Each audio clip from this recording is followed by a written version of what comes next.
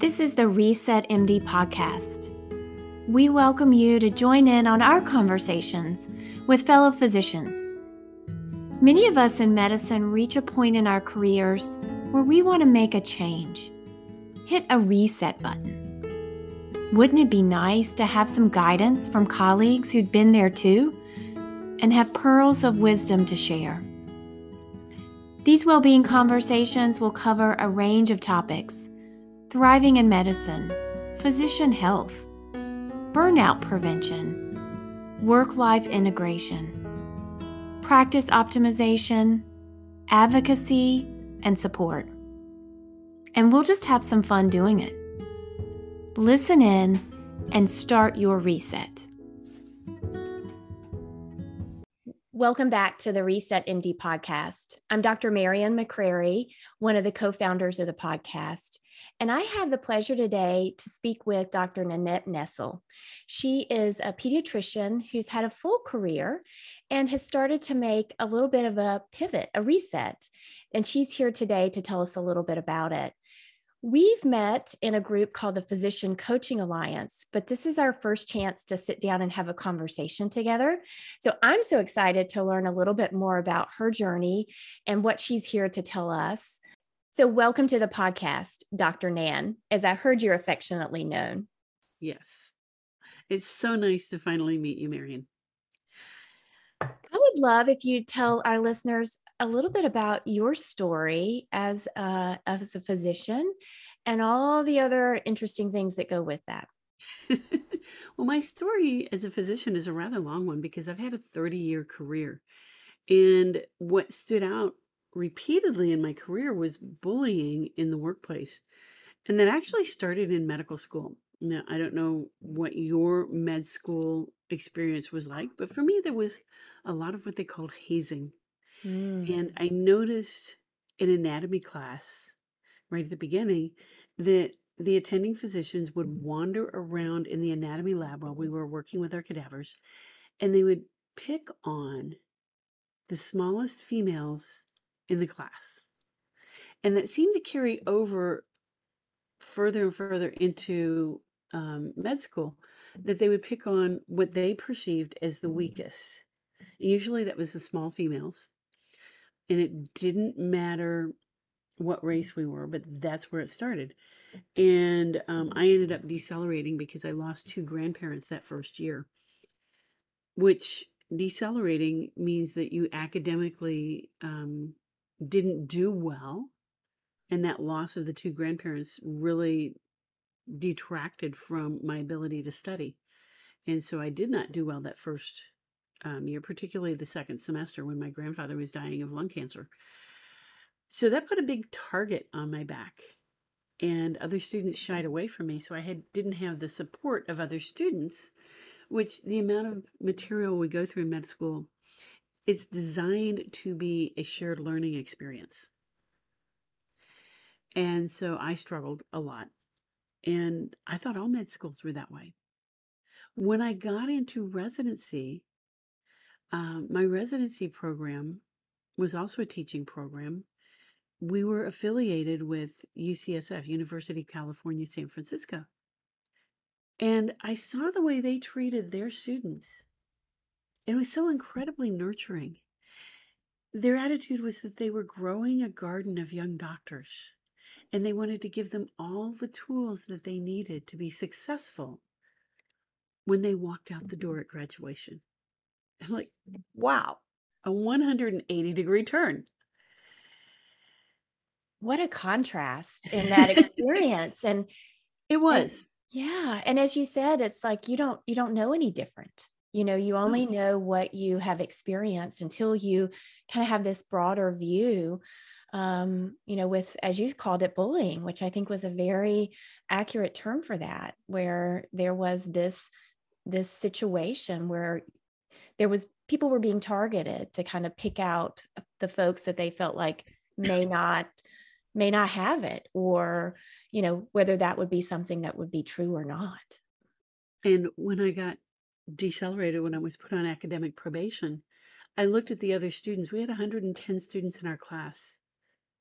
and roughly 10% went through the process of being put on academic probation, and one was kicked out of the class. But all of us who went through academic probation, not one was a white male.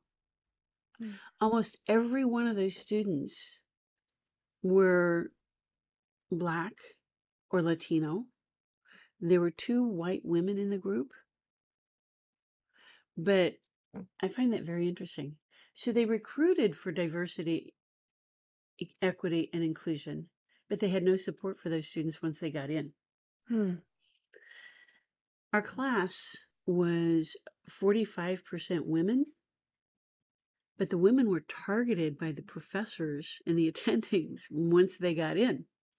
So this is a DEI problem that still exists today. There is no support for DEI students and residents once they're accepted into medical school and into the training process. But that's probably a whole nother topic. So I got into residency, and my residency group was very, very close, very tight knit, very supportive of one another, as were all of our attending physicians and everybody that was training us. And that was great. And then I got out of training. Well, I went through a fellowship program, which was a little less supportive, but we were able to make it. I was able to make it through, and then got into a real job. Back to the same problems. Mm. The hazing. Oh well, you've only been you're only an affiliate. You're not an associate yet. You're not an owner yet. So we're going to haze you some more. And then once I was a full partner, it's like, well, you're a woman. We're not going to give you the full bonus. Those bonuses are for head of household. And I pointed out to them that I was the head of household, that my husband wasn't working. Well, you have to submit paperwork to show that. I'm like, no, I don't. The IRS considers me head of household. I shouldn't have to show you my IRS paperwork to get the same bonus that the male physicians are getting. And they later, after I left them, ended up getting sued, a class action suit by all the female physicians. I left there. I tried permanent positions at a couple of other places, but eventually ended up doing locums work. My kids were out of school. I was no longer married, which is a story we don't need to go into here, but I loved doing locums work because it gave me the freedom to travel and get paid to do it. A It also, win-win. oh yeah, win-win. But it also gave me the flexibility of, if I decide I don't want to be here for X number of years, I don't have to. Most of my contracts were 3 to 6 month contracts. And if I wanted to, if I liked a place, I could extend. And some of them extended up to 10 or 12 months. That opportunity to really decide, not commit yourself for years and years of your life into a practice, that had to be so freeing and It and was. and gave you a lot of opportunity to really figure out what you liked and what It you was. wanted to do. It's incredible. And if my kids wanted to come visit me in Maine or Southern Arizona or Hawaii on at the Maine holidays, they could. I didn't have to go visit them. I didn't have to be tied to a location. Yeah. And that was very freeing. I worked in some incredible places. I was in northern Maine, in Caribou, and we would go south to Canada for dinner. I was in southern Arizona, so far south that I kept having to call Verizon and ask them to remove the international fees because I wasn't in Mexico, to where they eventually gave me an international plan for free. And then I ended up in Hawaii, which was supposed to be 3 months, and they kept extending me and kept extending me and kept extending me, and was there for 10 months. And that was my first trip to Hawaii. I came back. I worked on the Navajo Nation because that was something I'd always wanted to do. Worked there twice. And then ended up going back to Hawaii, to the same island, the Big Island, about a year later, to the other side of the same island. So I was able to see my same friends that I had made that weren't in medicine. So I have some wonderful outside of medicine relationships there. But what struck me in all of these travels was I still saw bullying everywhere I went. People kept telling me that it was the politics of medicine. Oh, that's just the politics of medicine. I'm like, no, it's not.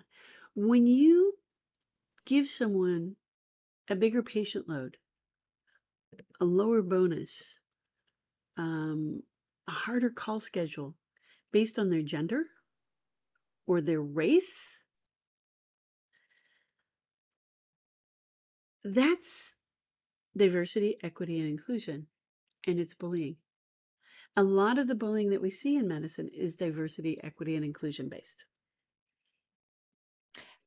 How so? Explain that a little bit more. Well, a lot of it is based on gender. I mean, the more we see women going into medicine, the more we see the older white men in power fighting it, to the point where they will actually get reimbursement for things changed. As you see more and more, it's well documented that the more you see women going into OBGYN, the more the reimbursement goes down. Mm-hmm. And we're now seeing that in other specialties as well. The more women go into a specialty, the more the reimbursement goes down. Yeah. Yes, it's really an example not of the furthering of diversity, equity, and inclusion in a positive manner, Right. but using that otherness or difference or the minority in different things as a negative.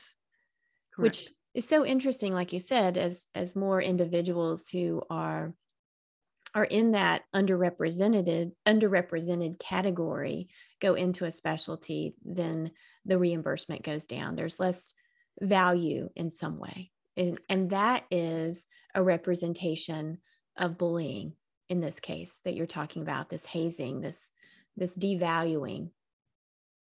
That's a one that you can put an actual number amount on. Another one is that in a lot of places, brown people are expected to cover all the major holidays.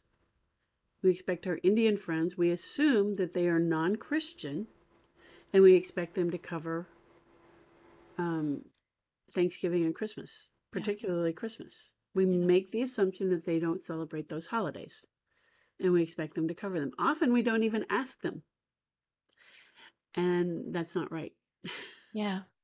How have you, so you've seen this I've seen on this all your many, travels. many times across many geographic areas. And what gets me is the people who come to me and say, I wasn't even asked. How do you see, or how did you see in these different places, people addressing it? How are you addressing it? For me to tell you how I'm addressing it, I would have to go more into my own bullying story. And that happened when I ended up at a small rural hospital, 50-bed hospital. And I kind of got edged into a permanent position. I'd been there for almost a year, and they were at the point where they weren't going to keep hiring, excuse me, they weren't going to keep hiring locum physicians.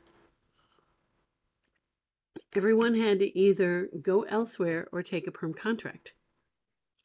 And I thought I had another locum position lined up. And when I got the contract, it wasn't a hospitalist job, as we'd discussed. The dates didn't line up at all, and the pay was not what we had discussed. So it was a bait and switch. So I had nowhere else to go. So I stayed where I was, and I signed a 3-year contract. And shortly after I did, it was primarily working labor and delivery because I'm a pediatric hospitalist.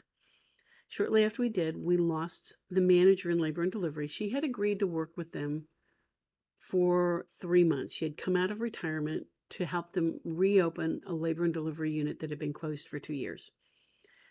At that point, she had been with them over 6 months. Her husband had since retired, and she wanted to go back into retirement to be with him. They hired another nurse, but didn't give her the manager position because she only had 5 years experience and only in one other hospital. She had been at that hospital before they closed the labor and delivery unit. She went to another hospital about an hour away, and then came back and they're like, that's not enough experience to be manager. We'll give you charge nurse. Well, she had a chip on her shoulder and she decided to take it out on me. Mm. And every time I would go in and educate parents and patients, she would come in behind me and undo everything I'd said. We had a lot of young nurses straight out of school. Every time I would sit down and talk with them, which I did a lot because I was in the hospital all day, I would sit down and I would educate our young nurses on a topic. She would go back behind me when I went on lunch break or whatever and undo everything I'd said. It got to where she was arguing orders with me. She was arguing policy with me, sometimes policies that I'd helped write. She started throwing things at me. The anxiety level in our unit was so high that we were losing staff. Mm. Labor and delivery is one of those people everybody wants to go work at. They were going to med-surg. They were going to ER. Some were even leaving and going to other hospitals. So I went through a coach course and I became a coach. And coaching is all based on personality science, what they call the BANK methodology of personality science. And BANK is an acronym that stands for Blueprint, Action, Nurturing, and Knowledge. Those are the 4 basic personality types as we refer to them. So I went through this course and I figured out that she's a blueprint personality type and I'm an action, and these are opposite personality types. So I started speaking to her in the values of the blueprint personality type. And I have these 4 cards. And if you look at the green one's not showing up because of my green screen. If you look at the back of the cards, they each have 12 values on them. So I started speaking to her in the values of the personality type for blueprint. And at first she didn't know how to respond or what to say. It took the wind out of her sails. She couldn't get any traction to start an argument. And the interesting thing was the anxiety level in our unit went from here to about here in 3 days. Mm. Stopped leaving. And the nurse managers on the other units noticed. Within 3 weeks, they came to me and started asking me to do conflict resolution on their units.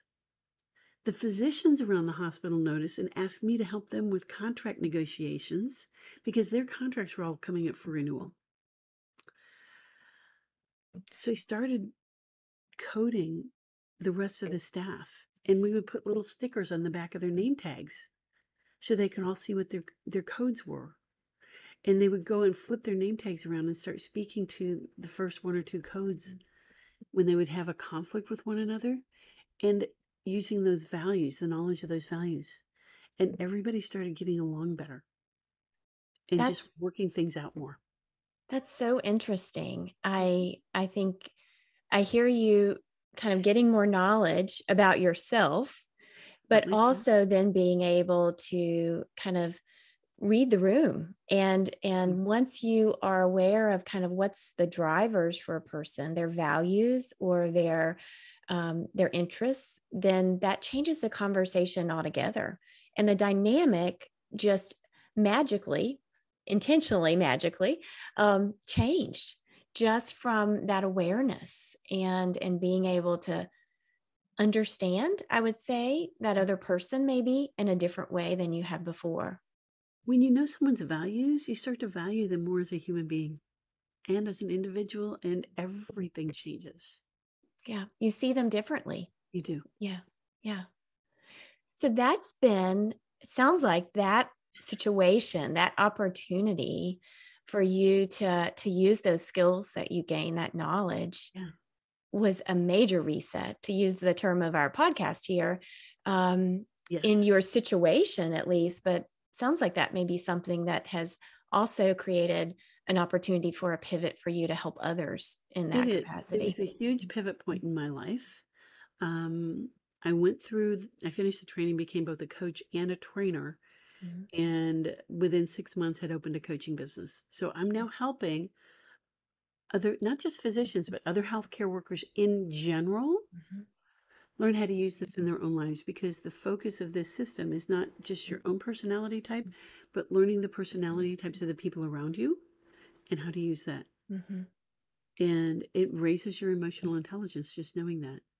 Yeah, I think that's it. I help teach residents and fellows about emotional intelligence. And when you were talking about that, I think that is exactly kind of the description of what you were doing, and using those tools that you had were just eye-opening for the individuals that were there. Oh, absolutely. So for you personally, so having, these experiences over your training career, and kind of marrying that with this opportunity that you've had to kind of look in different places, Hmm. I'm curious how all this has affected you in terms of what helps keep you in this game of medicine and keep you well, um, in doing these things and being able to share this information with others. Well, I not only coach individuals, but I also coach organizations. Mhm. So what keeps me in this game, I want to stay at the front lines, Mm. because if I'm going to coach organizations, I need to know what their frontline healthcare workers are dealing with. If I'm not still in touch with what physicians, nurses, RTs are dealing with on a day-to-day basis in organizations, then I'm completely out of touch when it comes to training and teaching an organization. So I still work as a pediatric hospitalist, and I do locums work primarily through locumtenens.com, but a couple other organizations too. So I'm still doing that primarily on the weekends, and my coaching business during the week. It has made me a better parent. It has made me a better colleague. It's definitely made me a better a better doctor. Mhm. I was going to say a better patient. I don't claim to be a better patient, but it's definitely made me a better physician Yeah. all around. And I would wish that on all of you. If you can be a better parent and a better colleague, then that's really, what we're going for. Yeah. Talk about values and the things that are important to you. Yeah. Those are at the core for many of our listeners in different ways. Yeah. So if there's someone out there, we talked a little bit about that locums experience for you, Yeah. that may be interested in kind of learning how to do that more. Are there resources or strategies for them that you would like to share? Oh, absolutely. A lot of people will do locums and just do it for a couple of days here and there. My recommendation would be, if you're just starting locums, go somewhere where you're going to stay long enough to really get to know the EHR and the people. So if you're only planning on doing it a couple of days, then do it a couple of days on a regular basis. Like, do it every other weekend a month at the same place for a while. But my real recommendation would be, go somewhere and stay there for a month or 2 or 3, because you don't want to just get to know the EHR, which is huge. You want to get to know the staff. You want to get to know the geographic area and the people that live there, not just as patients. Get to know the area. Like, if you were going to go visit Paris, you wouldn't just want to see the tourist sites. You'd want to see Paris the way the Parisians see it. It's the same with locums. You're making me interested, at least to do a little bit of traveling at this point. But Oh, yeah. being We all need able, to get out and travel, but um, is it safe right now? Not sure. yeah, this Everybody to needs to decide that on their own. I'm not going to make recommendations. to be determined in that way. In that way. Yeah. Well, I'd also love to hear a little bit about personally what you do for wellness. As we were coming on to record, I know you had mentioned meditation a little bit. So I wonder if that Yes. is one of the Well, things I'm that's so on glad you your asked. list. Oh, absolutely. Burnout is huge. And they say that 80% of burnout is organizational, and that the other 20% is personal. Mhm. It's mindfulness. So, yes, I do think that mindfulness is important. I'm not going to say it's everything, but it is important. So, I meditate every single day, at least 20 minutes a day, but sometimes as much as an hour. Um, I've got my little teapot here. This is one that my kids got me for Mother's Day. Guess what? You can't pour from an empty pot. You can't. So, do your mindfulness, whether it's meditation or yoga or pranayama breathing exercises. Do what works for you. Tai Chi, these are all things that I have personally invested time in. Practice a number of things and find what works for you, and then do it on a daily basis. If you miss a day, fine, you miss a day. But you have to get in the practice of doing it on a daily basis. You have to figure out what time frame works best for you and what time of day works best for you. But then I also believe that you need to be involved in doing some form of organizational change because, number one, everybody has the potential to be a leader. So lead from where you're at and change your environment in small ways, because small steps lead to bigger steps, and that all of that can lead to big change.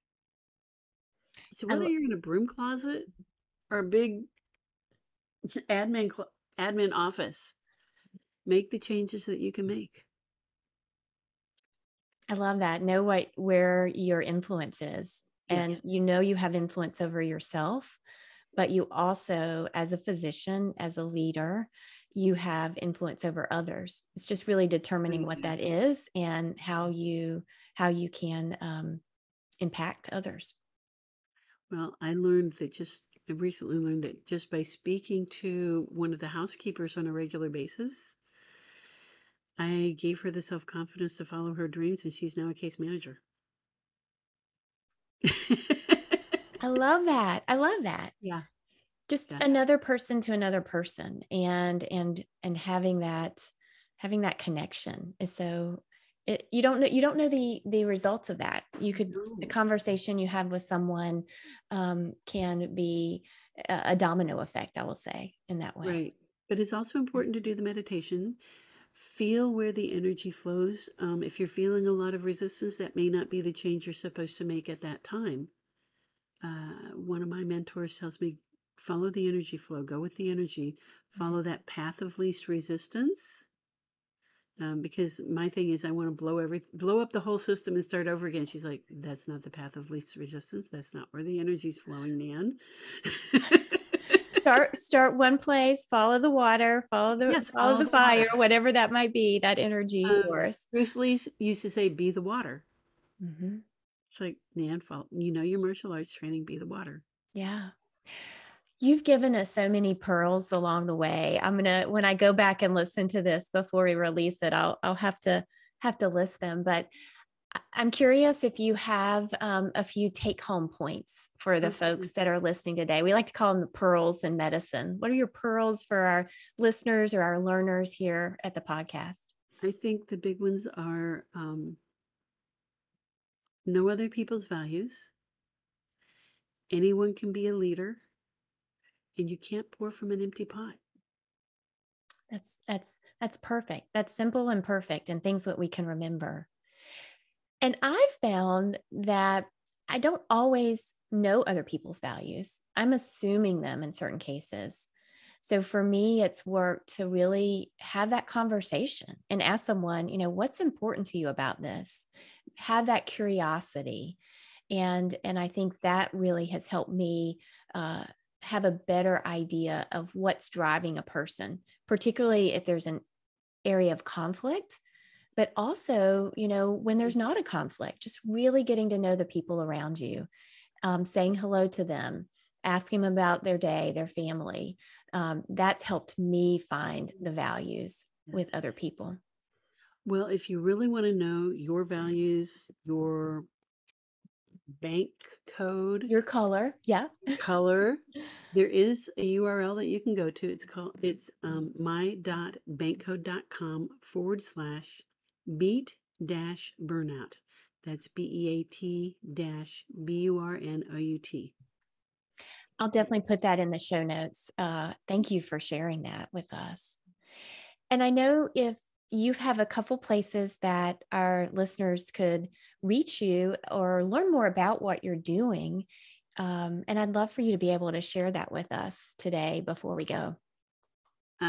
Well, I'm available on YouTube, Dr. Nan's Beat Down Burnout, and I have a website, beatdownburnout.com. My podcast is not podcast. My blog is available on my website, and you can also follow me on LinkedIn, Nanette Nessel, on LinkedIn. I'm going to check all those out. Yeah, I don't know the LinkedIn one, but the others are pretty easy to find. Yeah. Thank you so much for being here today. And I can't wait to continue to have more conversations with you. I think we have a few other topics we brought up that we may have to revisit at times. I would love that. Thank you so much. Thank you for being here.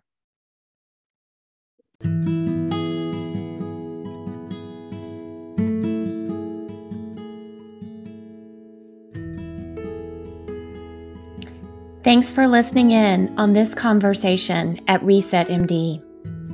If you'd like to reach out to us and continue the conversation for well-being, email us at resetmdpodcast@gmail.com.